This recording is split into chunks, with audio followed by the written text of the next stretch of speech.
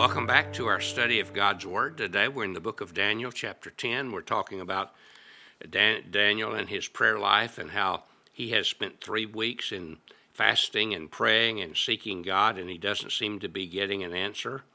And he's primarily interceding on behalf of his people who are in captivity and praying that many of them will get concerned and go back to Jerusalem and back to Israel to rebuild. I remember reading about General William Booth, who was the founder of the Salvation Army. When he was an old man in London, he was blind and he was unable to do much. And he was asked that if there was a message he would like to send to a big convention they were having, and he said, yes, I would like to say something. He said it contains just one word. The word was others. See, that word was extremely important to William Booth. Others. He lived for others. He cared about others.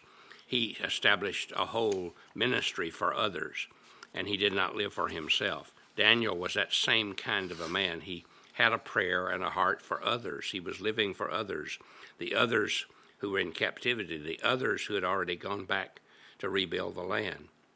This gives us insights into a lot about prayer. Real prayer has a deep concern for others. Also, there's insight into the glory of Christ. In Daniel 10, 5 through 7, as he's praying by the river Tigris, he was probably walking up and down the riverside. And as he did so, he saw a certain man dressed in linen whose waist was girded with a belt of pure gold.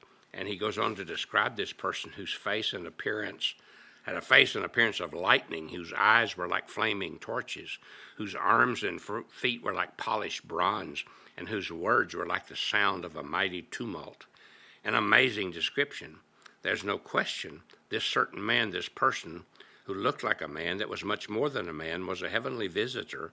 There's no question about that, but who is this heavenly visitor? Well, some people say it was Gabriel, the angel, or Michael, another angel, but it's probably Jesus in another one of his appearances before he actually came to earth as a baby, because you see, Jesus was already working with his Father in heaven, and he made a number of appearances that were recorded in the Old Testament, though he's not called Jesus at that time. He's described as God or as God's Son. This is probably Jesus himself.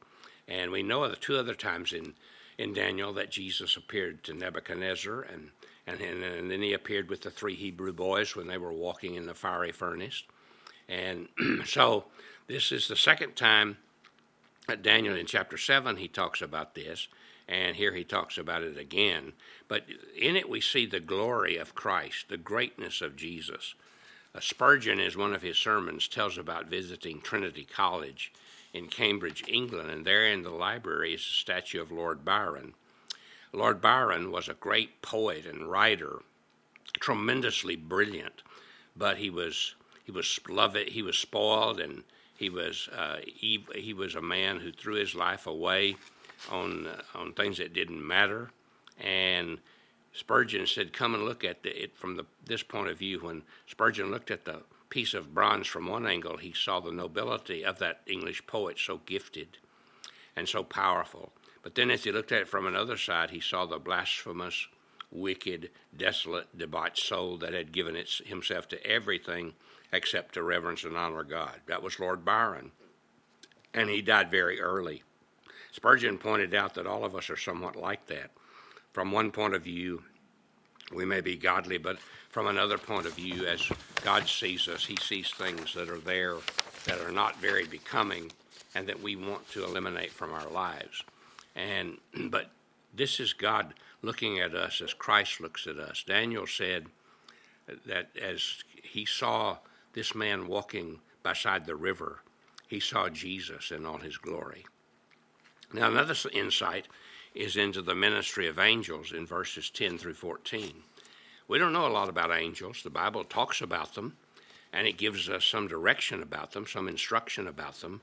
But we would probably know a lot more than we do if we really studied Scripture. Psalm 103:20 tells us, "Bless the Lord, you his angels, mighty in strength, who perform his word, obeying the voice of his word." This tells us that angels are mighty, and that they obey the Lord and do what he wants them to do. They're really his messengers. That's what the word means. The first thing that the angels did for Daniel was to touch him and to give him strength. The scripture says that a hand touched me and set me trembling on my knees. It goes on to say later that he was strengthened by this touch in verse 18. It is interesting that this is one of the primary ministry of angels. For in Hebrews 1:14 we read, "Are they not all ministering spirits sent out to render service for the sake of those who will inherit salvation?" Well, the primary things that angels do is that they minister. They give strength to God's people. They encourage God's people. They help God's people. The scripture tells us of Jesus as he was going through the terrible temptation of the 40 days in the wilderness by Satan. Mark 1:13 says that he was in the wilderness 40 days being tempted by Satan, and he was with wild beasts, and the angels were ministering to him. He was receiving encouragement and strength and help from the angels. I don't know exactly what the angels did for Jesus, but whatever it was that which strengthened him and enabled him in a particular way. And so I think it's important for us to recognize that that's one of the main things that angels do. They strengthen us in times of need. In Luke 22:43, the Bible says, "Now an angel from heaven appeared to Jesus, strengthening him." This was when he was in the Garden of Gethsemane, and when he really needed God's strength just before he went to the cross. I think there may be times to us unknown that in times of stress and difficulty, as we pray and call on the Lord, that God uses angels and we don't even know they're there. God also encouraged Daniel by the words that the angel spoke. The angel said, "Daniel, you are a man of high esteem." God holds you in high esteem. God loves you.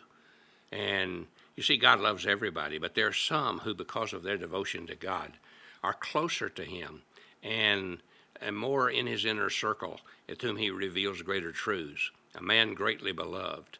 And he said, "Don't be afraid. For the first day that you hard on understanding or humbling yourself before God," he said, "I've been working in your life. So just trust me."